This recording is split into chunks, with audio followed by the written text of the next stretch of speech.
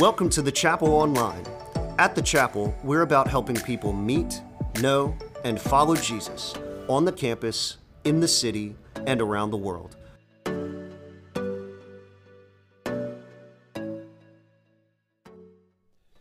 If there was a historical setting for this psalm, it would probably be Genesis 12. And Genesis 12 is this great statement of blessing for Abraham. It says this, God speaking to Abraham, go from your country, your people, your father's household, to a land I will show you. You go, I'll show you when you get there, which is a great step of faith. I will make you into a great nation. I will bless you. I will make your name great, and you will be a blessing. I will bless those who bless you, and whoever curses you, I will curse, and all the peoples of the earth will be blessed through you. If there was ever a psalm written in relation to this, it would be that. We learn in Galatians chapter 3 that the blessings that are bestowed to Abraham and through Abraham to the world actually come through Jesus Christ. Here's what it says in Galatians 3 verse 7. Understand then that those who have faith are children of Abraham. Those who have faith in Christ are children of Abraham. Scripture foresaw that God would justify Gentiles, that's probably most of us in the room, non-Jewish people, by faith. They would be justified by faith in Christ and announce the gospel in advance to Abraham. All nations will be blessed through you. So those who rely on faith are blessed through Abraham, the man of faith. So that's where it would start. If there was language that was borrowed somewhere from the Bible for this psalm, it would be Numbers chapter 6. As the people gathered after being brought out of Egypt, Moses said to his brother Aaron, hey, when you bless the people, I want you to bless them like this. And when you speak it, you're going to recognize these words. The Lord bless you and keep you. The Lord make his face shine upon you and be gracious to you. The Lord turn his face towards you and give you peace. Psalm 65, Psalm 66, Psalm 67. They're harvest psalms. They're bringing in the harvest. Everybody's having a good old time. And all the bounty is discussed. God, would you bless us with plenty to eat, plenty to drink, plenty to have. Unlike the 65 and 66, the focus of 67 isn't the bounty of the harvest, it's God himself. So in your outline, we have this. This is the prayer of the psalm. May God be known among all the peoples of the world. We say peoples here as opposed to nations. We're not talking about geographic boundaries. We're talking about people that don't know him. Maybe speak another language, have another culture. And so here's where it begins. Verses 1 and 2. May God be gracious to us and bless us. Sound familiar, right? And make his face shine on us so that your ways may be known on the earth, your salvation among all nations. Two phrases there. Be gracious to us and show us favor. If you're going to start a relationship with the living God, it's always going to be based on his grace. Because we're far from him, we're sinful people, and we need his grace. It's absolutely the starting point of any relationship with God. And it comes to us through Jesus Christ, grace upon grace through the Son. And if you've believed in him, then you know it's so true. That's why the Apostle Paul said, for it is by grace that you've been saved through faith. It's not of yourselves. It's a gift of God, not by works, so that no one can boast. Ephesians 2, 8 and 9. So we approach God and we need his grace. We don't earn it. We don't deserve it. And as it's extended to us, it's a gift that we receive. That's where it starts. How about you?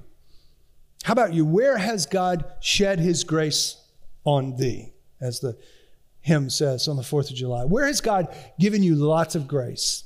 And does it result in praise? That's what we're going to ask throughout the whole morning. Does it result in praise to him? Or is it just stop for your enjoyment? It's never designed to just sit with you. We're blessed to be a blessing. Second phrase is favor. That's what it means to have God's face shine upon you. It's favor. I need your favor. which means that God is opening doors for you that you couldn't open for yourself. And it says, would you do this to us? Not me, us, a community of faith, actually a nation. Would you give favor to us? And we'll get to the reason why in just a minute, right? It's an invitation for God to invest himself into his people. What about you? Where have you experienced God's favor in your life? Where in your family have you experienced God's favor and were blessed with things and access that you didn't foresee? And does it result in praise? Does it go back to God, or does it just kind of stop with you? The end of verse 1 and verse 4, there's a word in the margin of the Hebrew text, which is what the language the Psalms are written in, and it doesn't always appear in English translations. It's the word Selah. And I want to mention it because it's really unknown. People kind of guess, what does it mean? It feels like it's a musical term to scholars that spend a lot of time on this. And so at the end of this verse, it appears. And the end of verse 4, it appears. And I think what it means is you just need to stop and pause and consider this. Consider this. Consider this statement just made. Lord, be gracious to us and bless us. Make your face shine upon us. Consider this. I just need you to stop there. It's like an amen. It's like a shalom, the peace of God. And it's addressed not to individuals, but to a community. A community. So here's another question for you. With whom do you regularly praise God and give thanks for all of the blessings in your life? Hopefully it's here. It's a little disconnected here. It's a large room, right? We don't all know each other intimately. That's why the elders of our church, the leadership of our church, and the staff work so hard to help you find a community group where you can share your burdens and celebrate God's answers to prayer. All right? This is why we say that. It's not just to get you in a small group, just to be in a smaller group. It's so that we believe life change happens best there, because that's where you get to say, hey, this is what I'm praying for. I'm praying for this. And I'm hoping that, that everything goes okay with the pregnancy. And then when the baby's born, we all celebrate. I'm praying about this job opportunity. And you share that. And as people lean in and they pray for it, and as God shows grace and favor, you celebrate together. I'm praying that I get through this class. It's absolutely necessary that I graduate. That's every May. I hear that prayer, right? Yeah. But where do you celebrate it? Because if you're not in a community celebrating, then you're missing out on one of the great things. And these blessings, it's implied, right? It's there. It's for us, right? It's not just a person. And what we'll see is it's not just for the community. God's great blessings in our life are for a purpose. Verse 2. Here it is highlighted on the screen. May God be gracious to us. May he bless us. Make his face shine on us, so that. Whenever you see so that, that's a purpose statement. You might as well just circle it and go, what's next?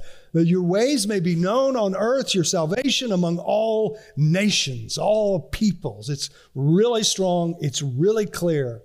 Israel was to be blessed so that they could be a blessing, so that the world would know the ways of God and the salvation of God, that it may be known among the nations. We talk about this a lot here at the chapel, because it's not just something that shows up at the end of Matthew's gospel, go and disciple the nations. It's all throughout the Bible. God's heart is for the world. That's why in our 10-year vision, we're praying that God would raise up 300 people into ministry, 100 of those to go to the hardest reached places of the world and give their life so that the world might know, that they would come to know him. When we say we want to help people meet, know, and follow Jesus, we mention the campus, we mention the city, but we also say the world. So we have an eye on the world. And it's really important. His ways, which we'll look at specifically in verse 4. But this is one of the things you need to know about the ways of the Lord. His blessing is by grace, because we can't follow his ways perfectly. But we're not going to ever receive blessing if we're walking not in his ways. We're walking away from him. And so the ways show up in how we live. You might remember from Psalm 1, which is where we started. The Lord watches over the way of the righteous, but the way of the wicked leads to destruction. What was true of the nation of Israel and the nations around Israel, if you want blessing in your life, your home, your city, your family from the Lord, it will require us to walk in his ways, even imperfectly. But that's what it'll require of us. His salvation, to be known among the earth, that there's a God who's slow to anger, compassionate, who wants to be in relationship with humanity.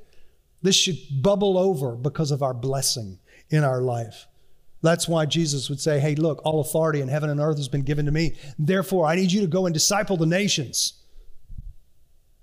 baptizing them in the name of the Father, the Son, and the Holy Spirit, and teaching them to obey everything I've commanded you. And I'm going to be with you to the very end of the age. He wants his salvation. He wants his Son known around the world. And it says there, so that the ways of the your ways may be known, and your salvation among the earth. Let me get my pages right. I'm a little out of order here. Uh-oh. Am I missing a page? That would be awful. No, I'm not. Sorry about that. I have to, okay. Enough of that. Mm-hmm. So this is why we leverage all that we know. And this is why we try to send people. This is why we pray for harvest hands and for people to go. This is why we welcome people, which is what ESL classes are all about. It's welcoming the foreigner. It's loving the people, the alien, whatever word you want to use there, the international student. It's trying to be proficient enough in English to study at the university, to qualify for a job that was talked about earlier. And so we're blessed to be a blessing. It's to overflow in our life. A few years back, we had the opportunity to take trips to the river villages in the Amazon River system. There's 7,000 river villages along the Amazon River and the waterways of that river that you can only get to by boat or by plane. And so for a few years over Mardi Gras, we took teams, and I'll never forget one day, you packed a week's worth of stuff in a backpack. That's all you had. And you checked 2 bags that were weighed 50 pounds to the pound. And we left all of this stuff. So we brought stuff with us. Every person brought 100 pounds of supplies that we would then leave as we went. And we're checking in at the airport. It's Mardi Gras. It's in Louisiana. A lot of people in Louisiana are trying to get out of here. And there was this exchange between a couple in our group with their family and another couple at the airport. They knew each other. It went something like this. Hey, Bob, where are you going? Bob says, we're going to Snowmass to ski. Which is great. I love Snowmass. I've skied it. Not recently, but I have skied it, right? Great. And then Bob says, where are y'all going? Because it didn't look like we were going to Snowmass. And he said, oh, we're going to the Amazon River systems on a mission trip. And there was this odd exchange where Bob was like, wow, that's so far out of my categories of what to do over spring break. And there was just this moment, and it was really clear, I'm taking all of the blessings God's given me, and I'm trying to take them to the nations. Now, you don't have to go to the Amazon to do that, but it was just one of those moments where I went, oh, that's pretty cool. And I'm hoping that they followed up, and there was a chance to talk about how awesome Snowmass was for spring skiing and how awesome it was to take the gospel into the Amazon and medical supplies and stuff like that. It was really just neat. So why are we blessed? That God may be known among all the nations of the world, all the peoples of the world. Secondly, that God may be enjoyed. What a great word. Among all the peoples of the world. To enjoy God is to live according to his ways. That's how we enjoy him. That's how we enjoy him. Nations, like people, need examples of faithfulness. If you don't enjoy following Christ, you're probably not a great poster person for that, right? I meet a lot of Christians, saved and miserable. They're just like, gripe and bellyache and complain. What about saved and I love the Lord? I can't wait to follow him. I don't ever know where he's going to lead me. He's never abandoned me nor forsaken me. He's blessed me. He's blessed me. It's important. So, and sometimes the Hebrew writers will do this little trick. And they'll write a verse, they'll write a verse, they'll write a verse, they'll write a verse, and then there'll be a verse that's kind of the point of the whole thing, and they'll write a verse, and they'll write a verse, and they'll write a verse. There's 7 in this psalm. And they write to 4, and they come back. So in your translation, if you see in the Psalms, they're separated sometimes differently, the spacings between the lines. They're trying to figure out what couplets of thought go together. So I've put these next 3 together, bookending, because verse 3 and verse 5 say the exact same thing, because verse 4 is the heart of the psalm. And this is what it says. May the peoples praise you, God. May all the peoples praise you. May the nations be glad and sing for joy. For you rule the peoples with equity and guide the nations of the earth. May the peoples praise you, God. May all the peoples praise you. Now, your translation may say judge and not rule, because he judges the earth, the nations. And that can be a word that is scary at times. Here, it doesn't mean that he's holding all the nations accountable. It means that he's ruling, and he rules fairly. C.S. Lewis, in his book, Reflections on the Psalms, I recommend it to you, says this: we don't need to be surprised if the Psalms are full of a longing for judgment and regard the announcement of judgment as good news.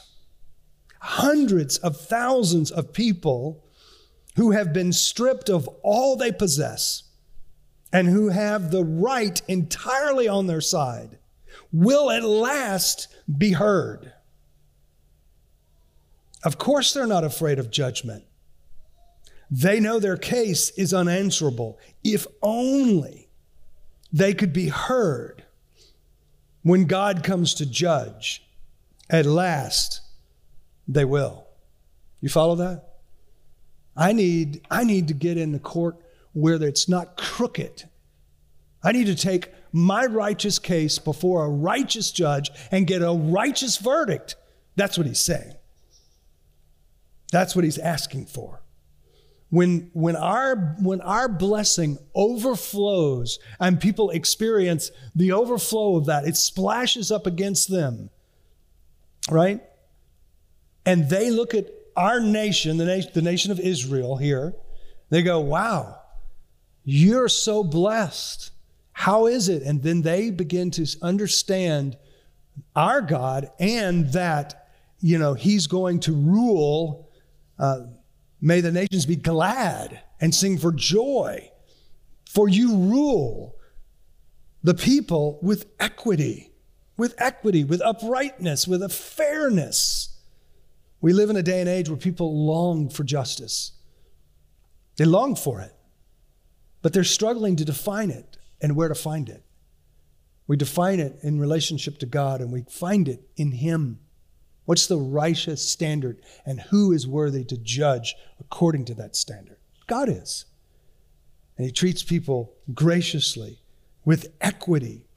You don't have to be a historian to look over global history to understand that there are people who have kicked God out of their governmental systems and out of their life. And when they do that, then usually what follows is horror. The 20th century was one of the bloodiest because of governments that ruled unjustly. 2018 was the 60th anniversary of the Great Leap Forward, an experiment, if you will, in China by the leader 60 years ago, Mao.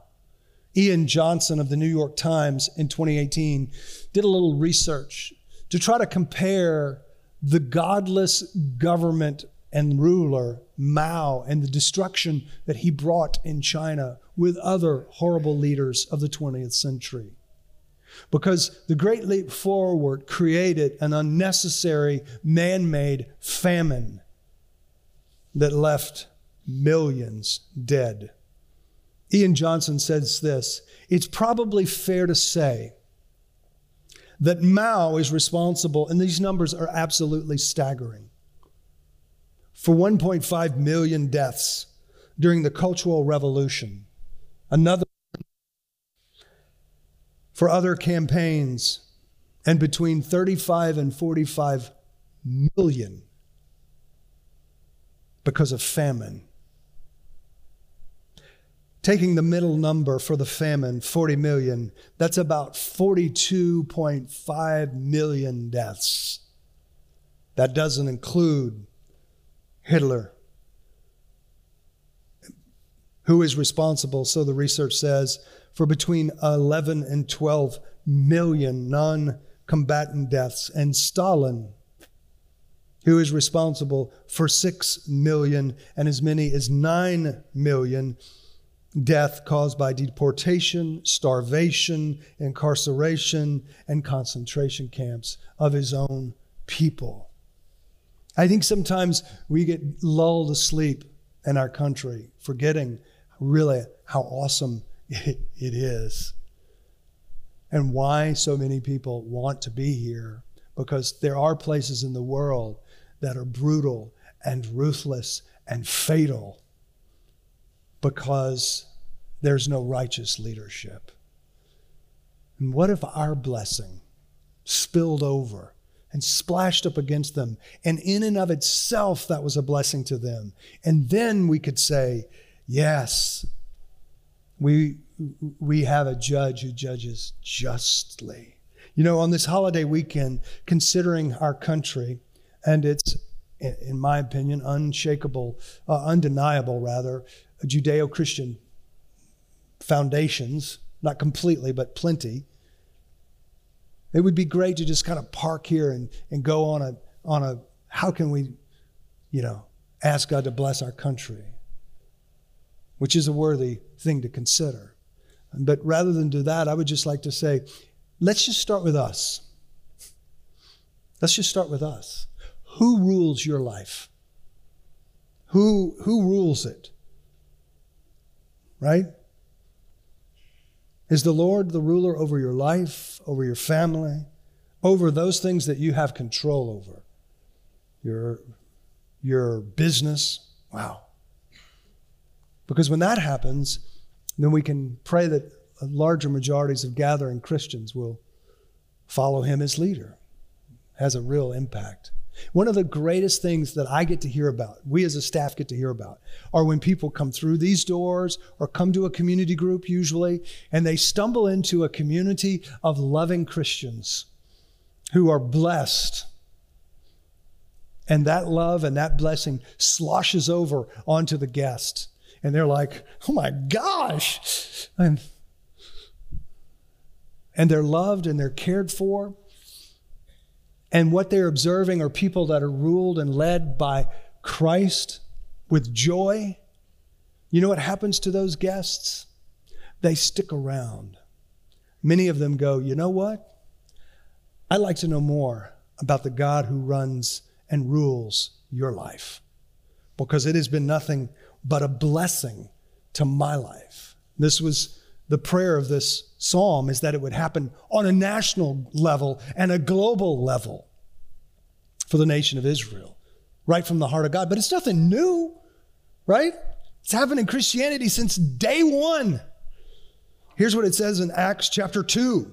They devoted themselves, these new Christians that were just blown away by the grace of God and the favor of God.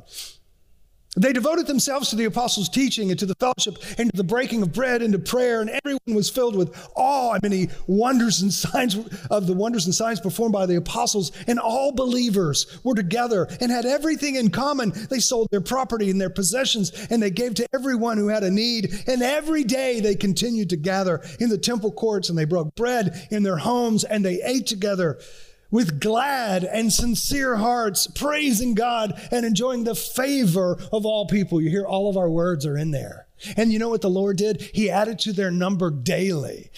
What if the number one leverage for the evangelism of the next decade would be our hospitality? What if we welcome people into this gathering and into our homes and into our spaces, and we let our blessings overflow and splash upon them until they had to ask, Why are you so generous? Why are you so loving?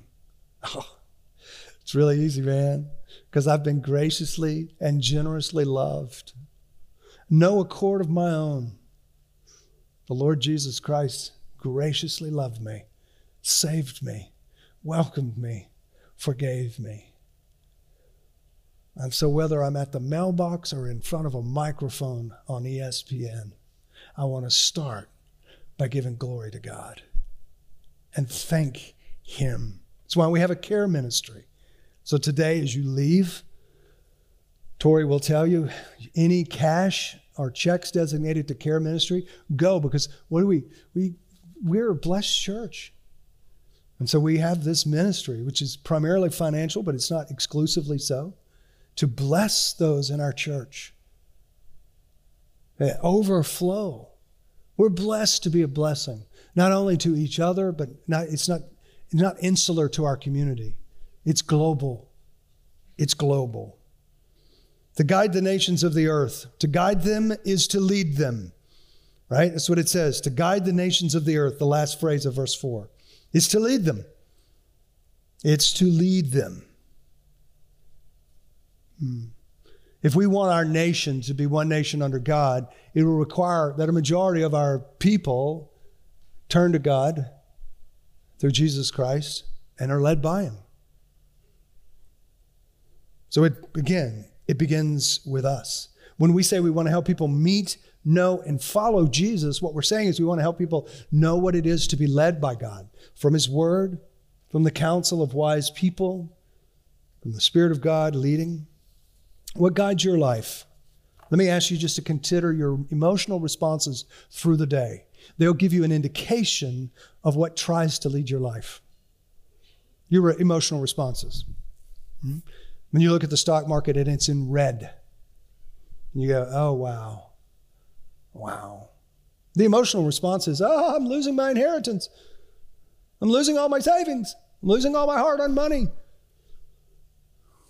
Or you can say, I'm going to trust the Lord. I'm going to let Him guide me. These are things we deal with every day. I'm not trying to put myself above you, right? The difficulties of situations. But what guides you? The blessings of God come upon us and overflow from us so that it'll be clear that what's guiding me is the Lord. What's guiding me is the Lord. He's bringing this. May the nations be glad and sing for joy, for you rule the people with equity and you guide the nations of the earth. Selah. Stop and think about that. Turn the music down and have a moment. I don't know what the Italian for stop singing is. Somebody here does. Just, it's just that moment. There it is.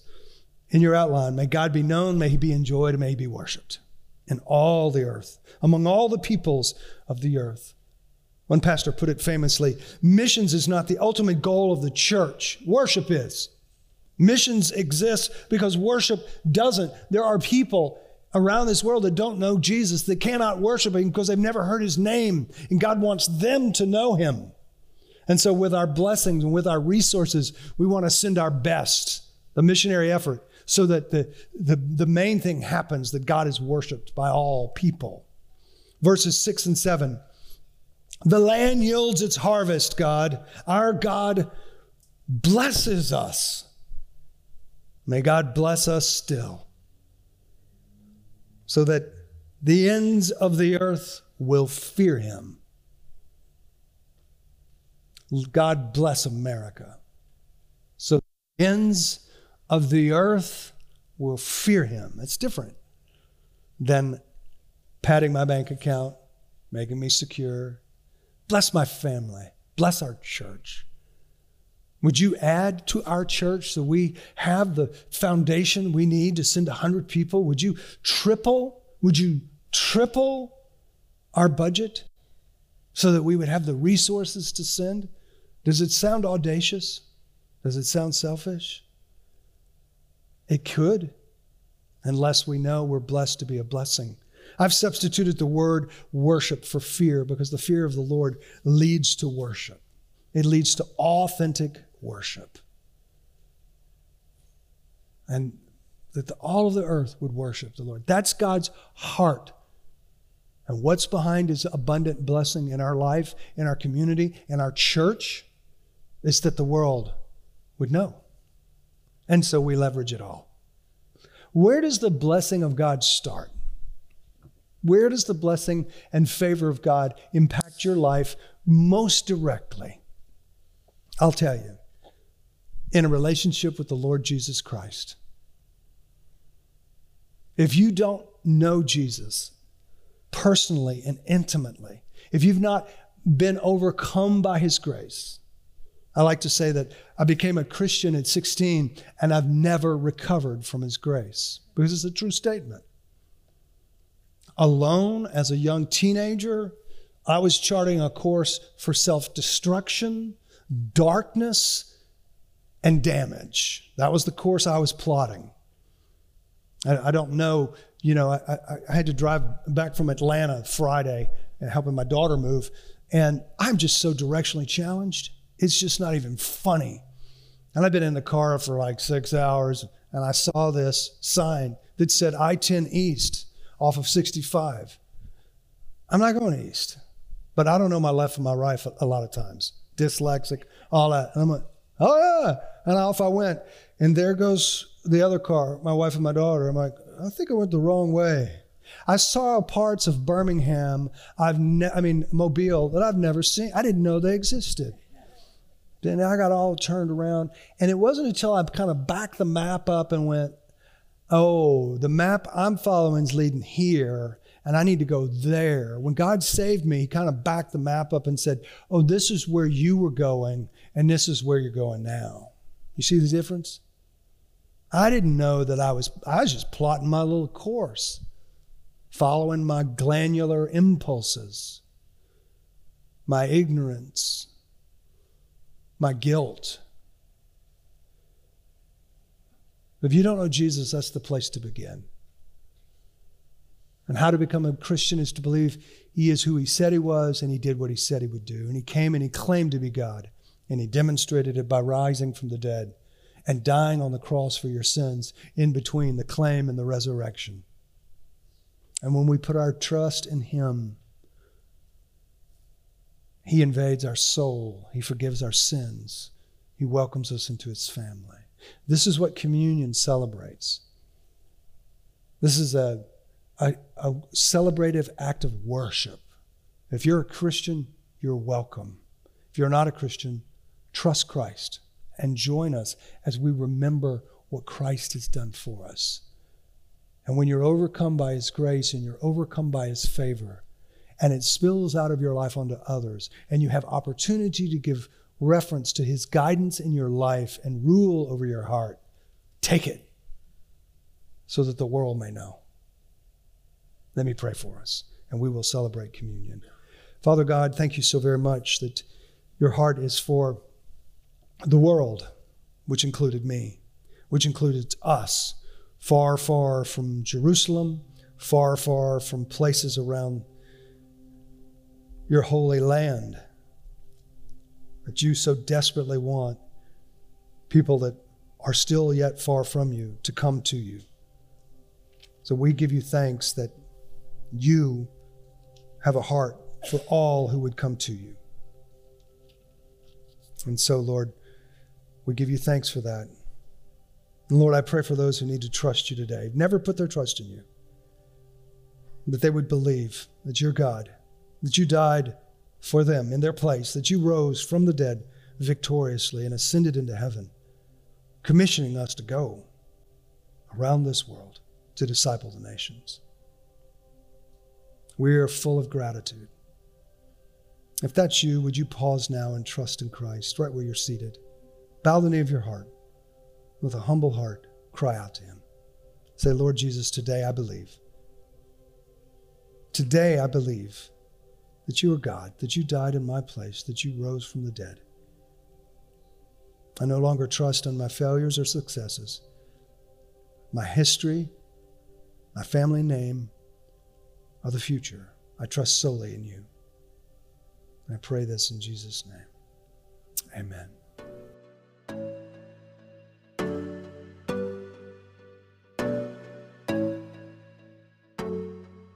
Thanks for joining us.